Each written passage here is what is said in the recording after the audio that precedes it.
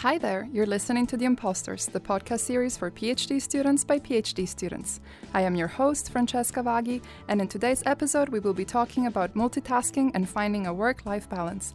Joining me in the studio are Marcello Francioni from the Department of Anthropology at SOAS and Carla Cervantes Barron from the Department of Engineering at the University of Cambridge. Thank you for tuning to SOAS Radio, and welcome, once again, to The Imposters.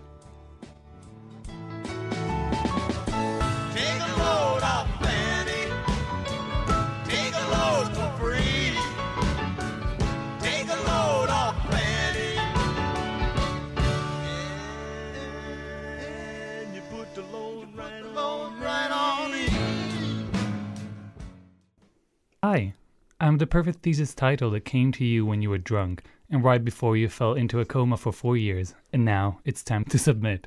I'm Marcello.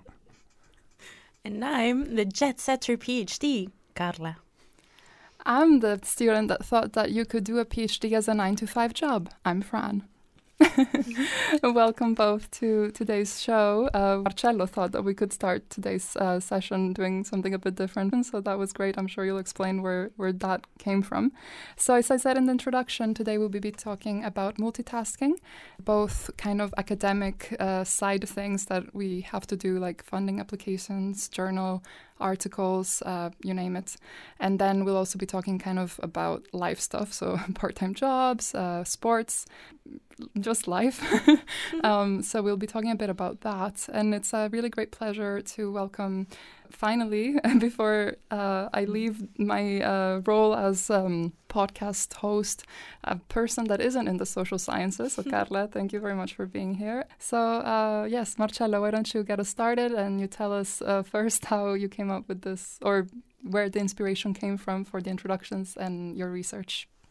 Okay, the inspiration for this introduction comes from one of my favorite YouTube series called you can find it on YouTube, and it's made by two of my favorite drag queens ever, Trixie Mattel and Katya. So go check it out. It's fun. I can post a link on the podcast episode. But tell us about your research, please. Oh, right. My research is about nightlife in Japan. So basically, I worked for a year in a gay bar in Tokyo, and my research is about the service industry and the glamorous life of crying, basically, every night. And you're in fourth year, as am I, right? Yes, I am fourth year. Hopefully seeing the light at the end of the tunnel next September. Yes. Thank you. Carla. I'm working on energy services, which means looking at the consumption of energy and what it's used for. I have an interest in looking at different countries, and so I've been doing case studies from Uganda to looking more globally at what's happening at an international level. And how did you both become interested in this topic, or what makes you passionate about your discipline? I never really knew that I was interested in this topic particularly. I kind of stumbled upon it because originally my research was slightly different, and I thought of going into the gay bar industry just as a way to get what I wanted to get from my research. Turns out I just got stuck with that, which is fine, and I'm very happy with the research I have now. But yeah, life is a mystery. Yeah, it's a mystery for sure. I did a different type of engineering before this PhD, and then I started specializing in energy during my master's, and then looked a bit more at other countries. Then I started during the master's, for instance, I was working I was doing this dissertation with a company that has systems in East Africa. And so that's kind of the way I started transitioning into looking at energy. And then I went further with the PhD, and I'm now in this group that is called Resource Efficiency Collective. And so what we like to do is take a look at the whole systems, let's say, and understand what's happening from an energy and materials perspective, which is really interesting for lots of countries for different reasons. And it makes sense because a lot of places are focused on reducing energy consumption, or there's lots of discussions on how to reduce emissions. So achieving resource efficiency is one way of doing that. Super interesting. Very different to what Marcello and I are used to, I think, in our own little anthropology bubble. Well, she is actually saving the world, so... Well, I wouldn't exactly say that. Yes, she is. I think, Marcello, you already kind of hinted at this, but are there any particular challenges or highlights that you've had in your PhD career so far before we move on? I don't know. I mean, this far I'm kind of happy that I'm almost halfway through, or more than halfway through, even though I have like a part-time job as well. So that's in itself, I would say, a huge victory for my PhD. And I'm still dead and not wrinkly, so that's victory.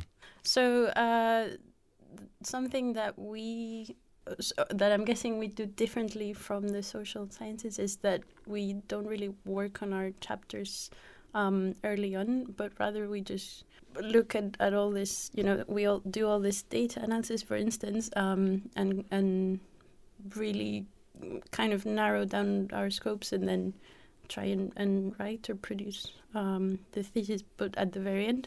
So one thing that has been challenging for me is, for instance, choose one topic and kind of stick to it and really like dig a lot into it because I'm interested in quite a few things. So I kind of test out different things or want to try out different things. So narrowing down is one thing. And then there's another challenge with getting your skills up to date. And so a thing that I had to do was to learn more languages, like programming languages. So getting up to speed with Python or learning a lot more about statistics. Yeah, it's just interesting. Again, very far from where we are. Boo statistics. Boo statistics. So before we move on to the kind of meat of today's discussion, we are going to go into a musical interlude, and the first song is one that Marcello chose, 20-something by Za. Caesar? Caesar. Oopsie. Yeah, I'm not in the early 20s anymore, but still not 30 yet. So I thought that the song kind of encapsulated the feeling that most people have before they reach a full maturity, especially before like getting your life together.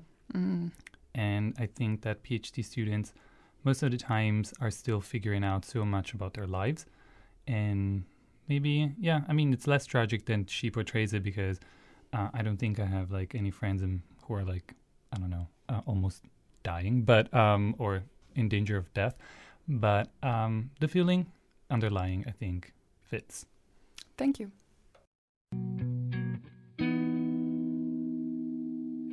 How you ain't say you was moving forward. Honesty hurts when you're getting older. I gotta say I'll miss the way you need me, yeah. Why you ain't say you was getting bored? Why you ain't say I was falling short? How you leave me out so far away? How could it be 20-something all alone, still not a thing in my name? Ain't got nothing, running from love, only no fear. That's me, Miss 20-something. Ain't got nothing, running from love, wish you were here. Oh. Stuck in them 20-somethings, stuck in them 20-somethings. Good luck on them 20-somethings, good luck on them 20-somethings. God bless these 20-somethings. Great. So the first part of today's discussion will be about academic multitasking. So something that I asked Marcello and Carla to think about a bit was their experiences with teaching, writing journal articles, conferences, applying for funding, you name it. I just wanted to hear a bit about your experiences doing all of or a combination of these. Marcello, if you want to start. Yeah, I would say that juggling things is the real task of probably a PhD life. Also because many people think that doing a PhD is just about doing your research, but what you're actually doing is basically setting up your career. So there is a lot of expectation that go into your going into a PhD. And then as soon as you start writing, there's always something coming next. So before you go to fieldwork for as an anthropologist, is you have to prepare a lot because you need to set up your fieldwork. Then when you go to fieldwork, you have to set up your writing up. Then when you're writing up, you have to set up for whatever it is, the viva, the thesis, and then you also need to write an article because, God forbid, if you don't have 2 articles by the end of a PhD, you are never going to get a job. And then you have to go to conferences because you have to make build relationships with people. And then it's all very overwhelming. And sometimes this year, I think I almost did the impossible. And if I look back in 4 or 5 years, I was like, how did you do it? But I went to like a bunch of conferences. I am writing a chapter for a book. And I've been working part-time, sometimes doing 2 part-time jobs. I mean, sometimes humans surprise you. Yeah. You can do things. Yeah. No, I think your energy levels are admirable, really. I don't know how you do it. Do you feel... Drugs. No. Don't do it, kids. Yeah, don't do drugs. Green tea is really good. It keeps you up. It's legal. And cheapish. I think you kind of have hinted at why we have to do these things. Do you feel like having had the experiences of conferences and writing journals and excellent news about the book chapter, Thank you. Is this something you feel has enriched your experience as a PhD student or has been just hell? It depends how you tackle especially the conferences. They can be very useful if you are in the process of formulating your own thoughts about some kind of topic. It's really useful because you can present material that you're not 100% sure of, but you can try and give it a shape and then test it on the road. So I think in that case, for me, participating in a couple of conferences actually helped me shape chapters that now I have written. And also the feedback that you get right after a conference is really, really useful. So in that case, if you find a way of, finding a spot for a conference or for a chapter, for an article, so that it will actually help you doing what you're doing, then, it is useful. Otherwise it can be very, very time consuming, and it looks like you're just like wasting time. Sometimes I've been to a workshop. I will not name it, but also because somebody knows it. But I've been to a workshop, and I feel like it was a very nice experience. I would say personally, because I connected with a lot of people, and it was like a nice experience. I saw a city I didn't know, but then academically, I think it wasn't really useful for me because it didn't really help me do anything. The feedback I got was very, very unhelpful. And as soon as I received it, I was like, I don't know why I'm here, but I'll take the free food. Yeah. As PhD students, that's always a plus. Absolutely. Carla. I think my case is a bit different in the sense that engineers can have different goals in respect to their careers. And so if you have an interest in becoming an academic, the publications are important as well. But if you just want to go into industry, or for instance, I have an interest in public policy, then you can reach other audiences, or have maybe less of a concern on making all these links with the academic world. What I do like, however, in terms of what happens in academia, is that you get to, like Marcello was saying, to talk to a lot of people and get good feedback. And I think that's been one of the things I've found really helpful, to be able to discuss work with a lot of different people and talk to whoever you see has a similar interest to yours, and then try and collaborate. So I guess I've had a few of these experiences, and, I guess we're all trying to do some good in the world. So sometimes it's nice to collaborate. Speak for yourself. We're just here for the free food. I'm just here for free sandwiches, moldy sandwiches. I can invite you to engineering events one day. Do you have more Don't- money? Definitely. Yeah, so the food is good. Maybe. Yeah, I think generally people would say there's more funding for the hard sciences. People would say. It's just I don't want to say it personally because I feel attacked if I do, with two anthropologists staring at me Oh right no, now. it's just envy. Exactly, Pure it's envy. total inferiority complex speaking. Absolutely. Yeah, and envy. Yeah. Yeah. No. We just want nicer food. Do you want to grab a sandwich after this? My treat. Fine. Oh, you should have brought it from Cambridge. Yeah, we want the fancy stuff. What were you going to say? No, in general, what I find really useful of all these academic experiences is that you're developing like really good skills and getting to exchange ways of doing things with other people. Or one thing that's very nice is whenever you're presenting, you need to learn how to make very clear, concise messages, which is really hard. I think, for instance, one thing you guys are very good at is storytelling.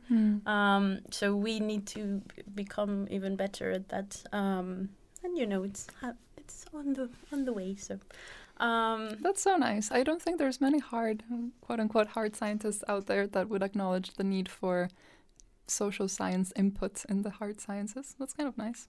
Yeah, it's refreshing. if it helps, I went to this event on Wednesday with some policymakers, and they were also saying that they would like more social scientists in, advising government. So there you have it. Show us the contracts. It's always about the money with you guys. I need the receipts.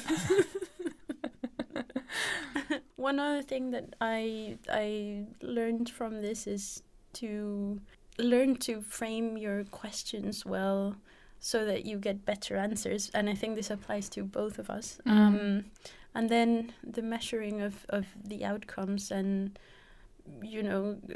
getting to what you really are trying to answer and how you frame that is very interesting.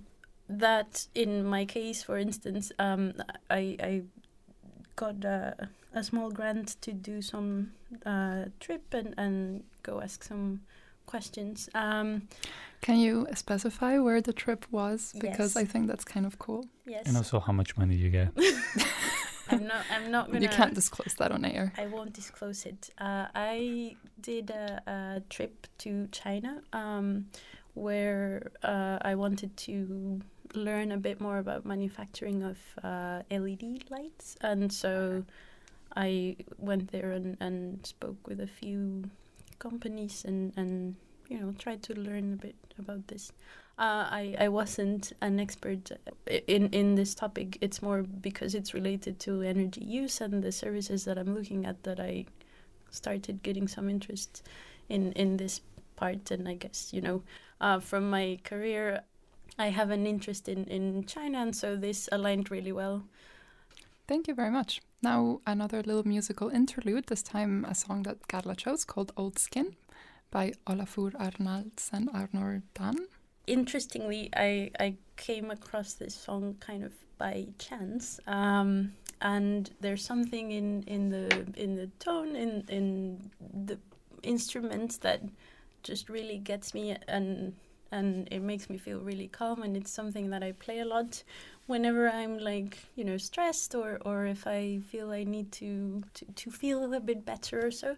And interestingly, it's a song by an Icelandic composer and producer, which I think it's the very first person from there that I know as a musician or as an artist in general. But it's really cool, so I hope you like it. Thanks, we'll be right back. Rose and oath in search for something more to be. Still hard for me.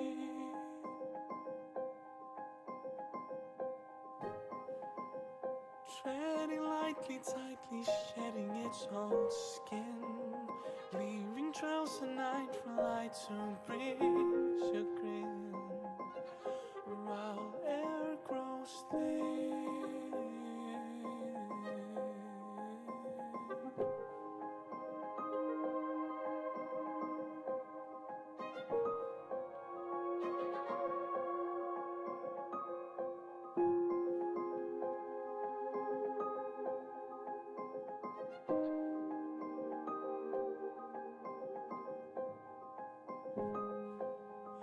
Wailing winds, alarming feathers hit half-dressed, surrounding what's left inside its chest. We choose you.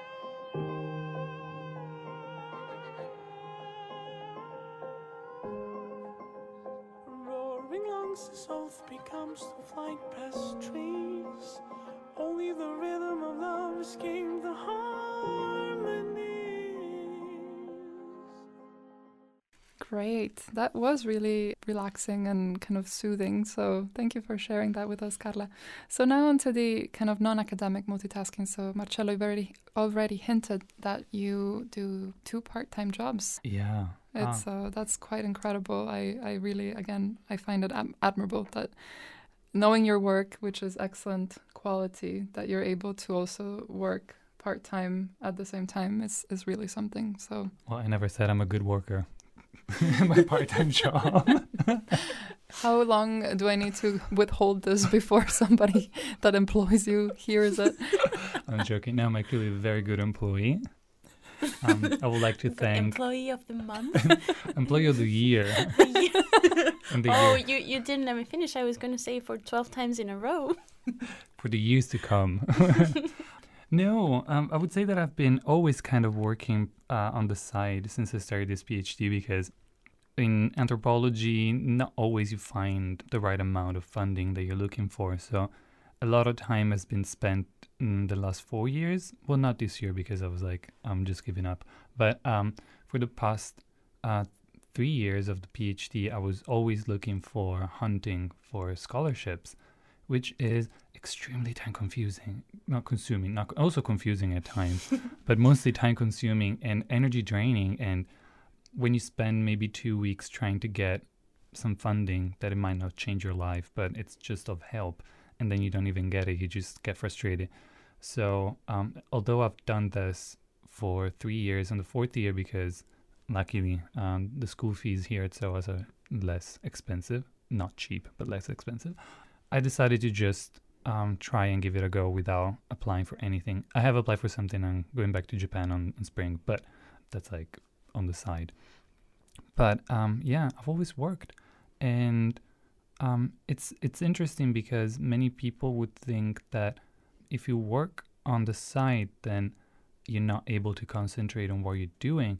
But what happened to me is that even when I was really, really busy and I was doing maybe 2 part-time jobs, I found that the only times that I had available for writing were the times where I actually gave my 100%, because I knew that it's now or never. And I just went in and I would be very, very efficient. Of course, it's not a long-term solution, because at some point you need to stop and you need to learn that even though you might have, I don't know, economic problems and financial problems, and you need money and you need to work and you need to do this and that, you also need to not break down. So you can just collapse at the doctoral school because you haven't slept in 4 days. So at some point you just can do it, but I would suggest that you take some time off if it's possible in some way. So that's my advice. In my case, I don't think I've gotten to that extreme of having 2 jobs, but I have been involved in different activities. So I've been playing sports for both my college and the university. And I've also been part of a couple of committees. One of them is in the college, to just like organize the activities there, to engage with the college authorities and like be kind of a student representative. And the other most recent one is organizing workshops for this science and policy organization. So in that sense, I get this feeling that Marcello was referring to, where you have lots of things going on and people having expectations from you, and you need to take time to, make sure you're also doing your PhD work while also trying to cope with their expectations and balance out what's important for you in the long run, because all these extra activities can definitely give you something good as well, be it health if it's a sport, or like other skills in all the other cases. So I think it's really enriching, and it lets you meet people and exchange ideas and just have a different perspective apart from the student life, especially the PhD life, which can at times be kind of isolating and frustrating at times, because you can find yourself in like a tangled point of your study, and having something to look forward to that can get done a bit more easily can sometimes help with that feeling of achieving something. It's also it can be a danger, because you can also get too much of that and kind of ignore the hard problem that is the PhD life. So just keeping an eye out for making them work is important. So we've spoken about kind of responsibilities that might not always be enjoyable, but what do you guys do for fun?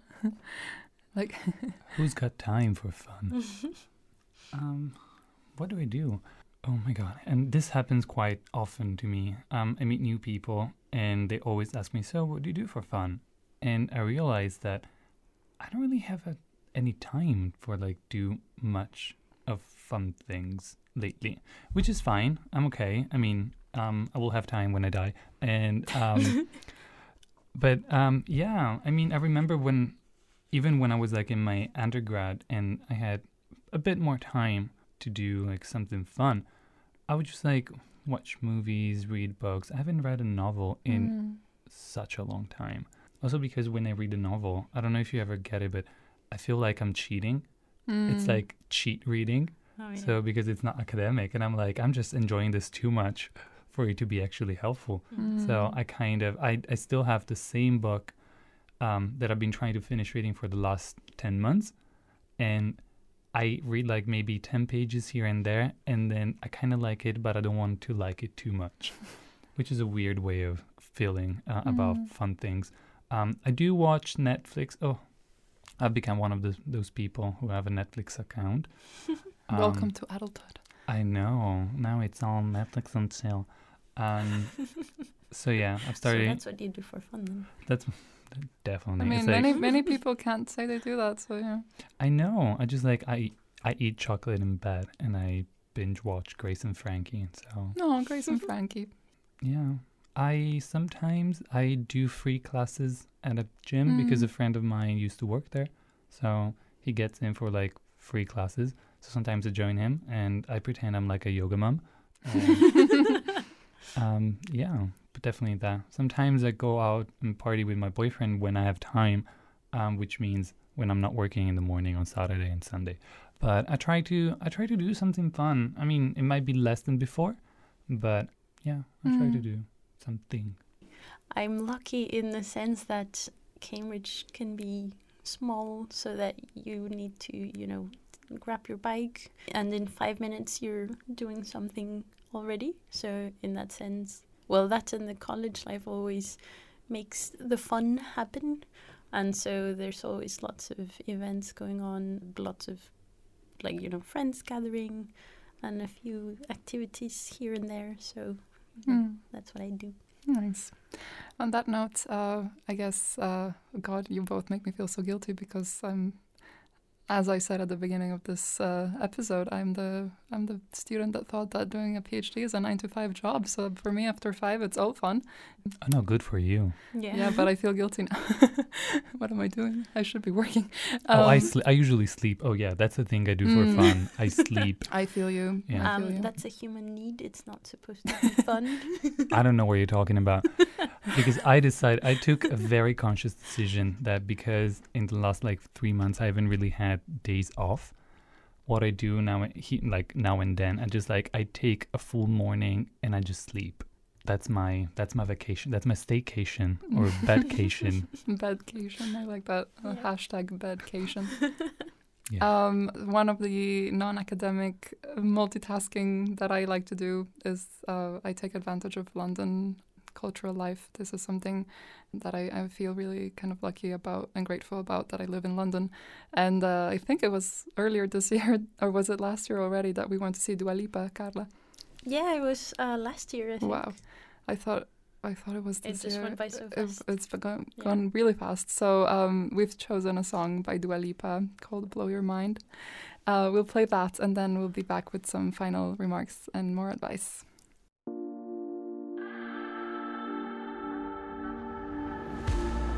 I know it's hard. I know we got something that money can buy. Fighting the fits, biting your lip, loving till late in the night. Tell me I'm too crazy, you can't tame me, can't tame me. Tell me I have changed, but I'm the same me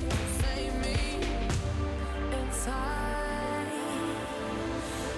If you don't like the way I talk, then why am I on your mind?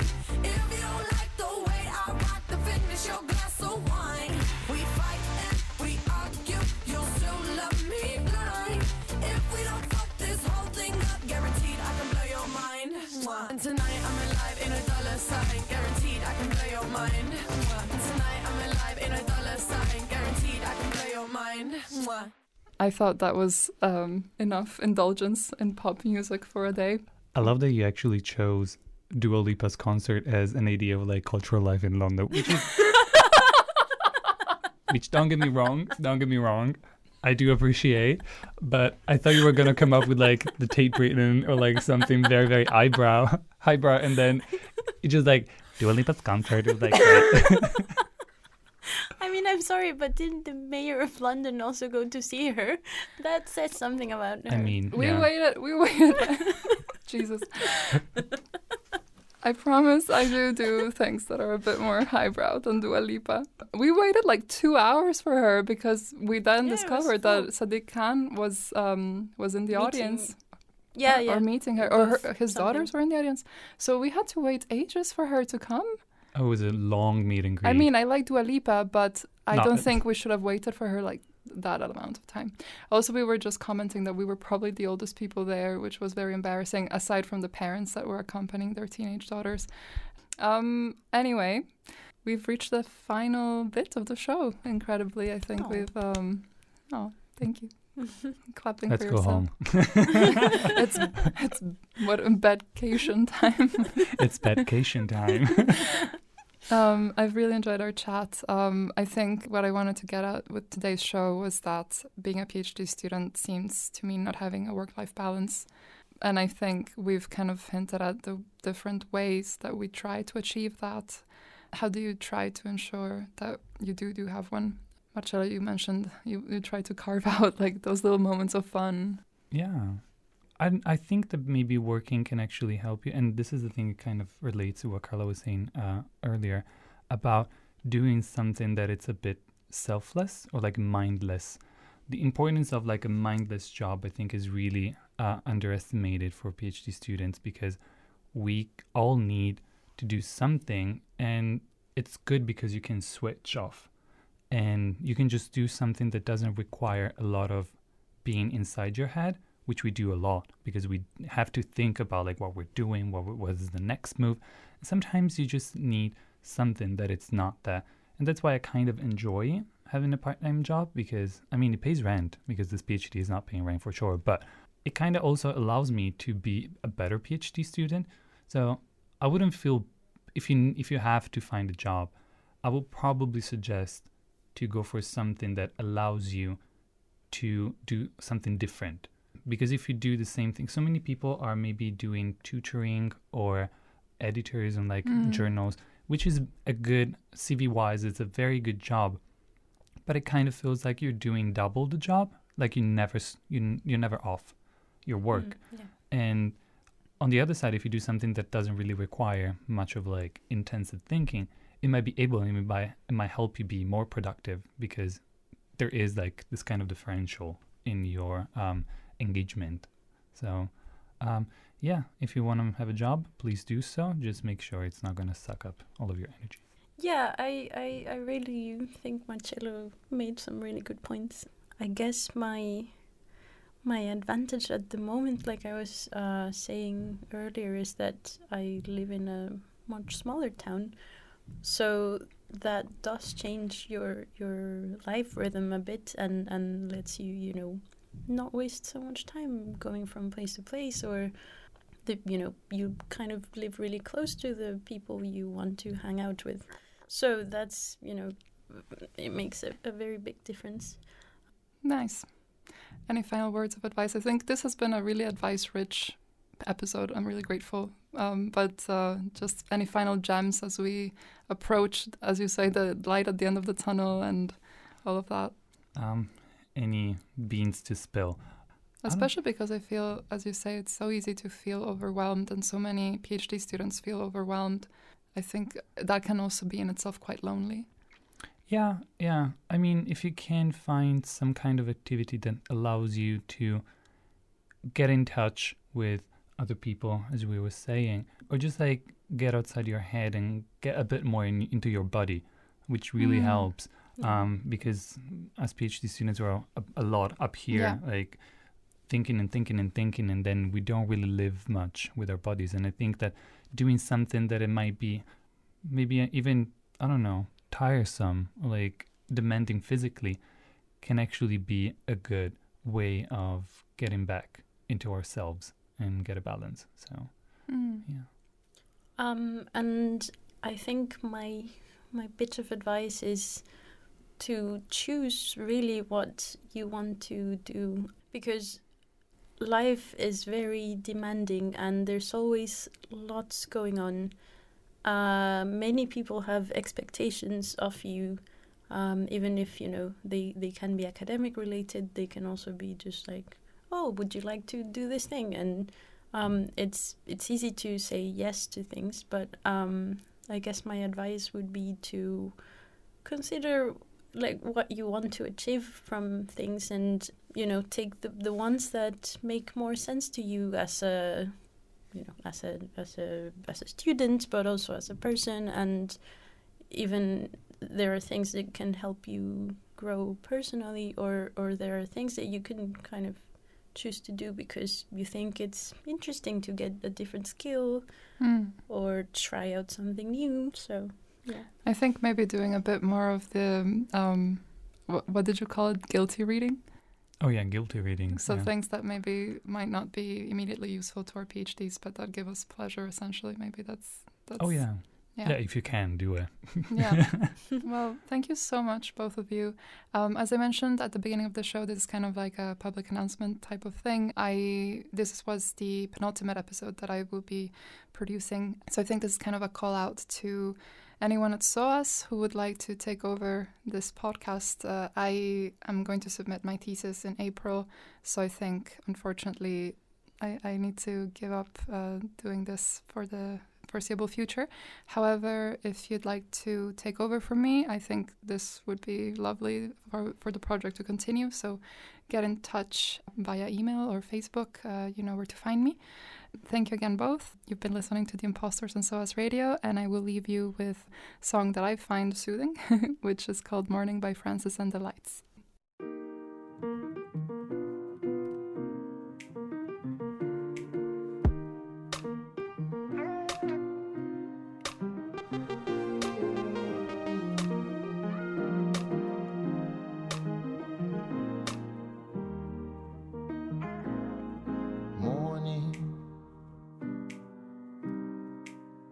Never thought I'd see the light again.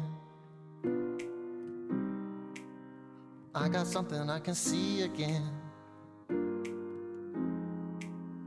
I think I can finally breathe again. I've got something to believe in. I can finally see the end. Morning, morning. Never thought I would be here again. Now I feel like I should leave again. It's okay, they're only feelings. I feel like I can feel again.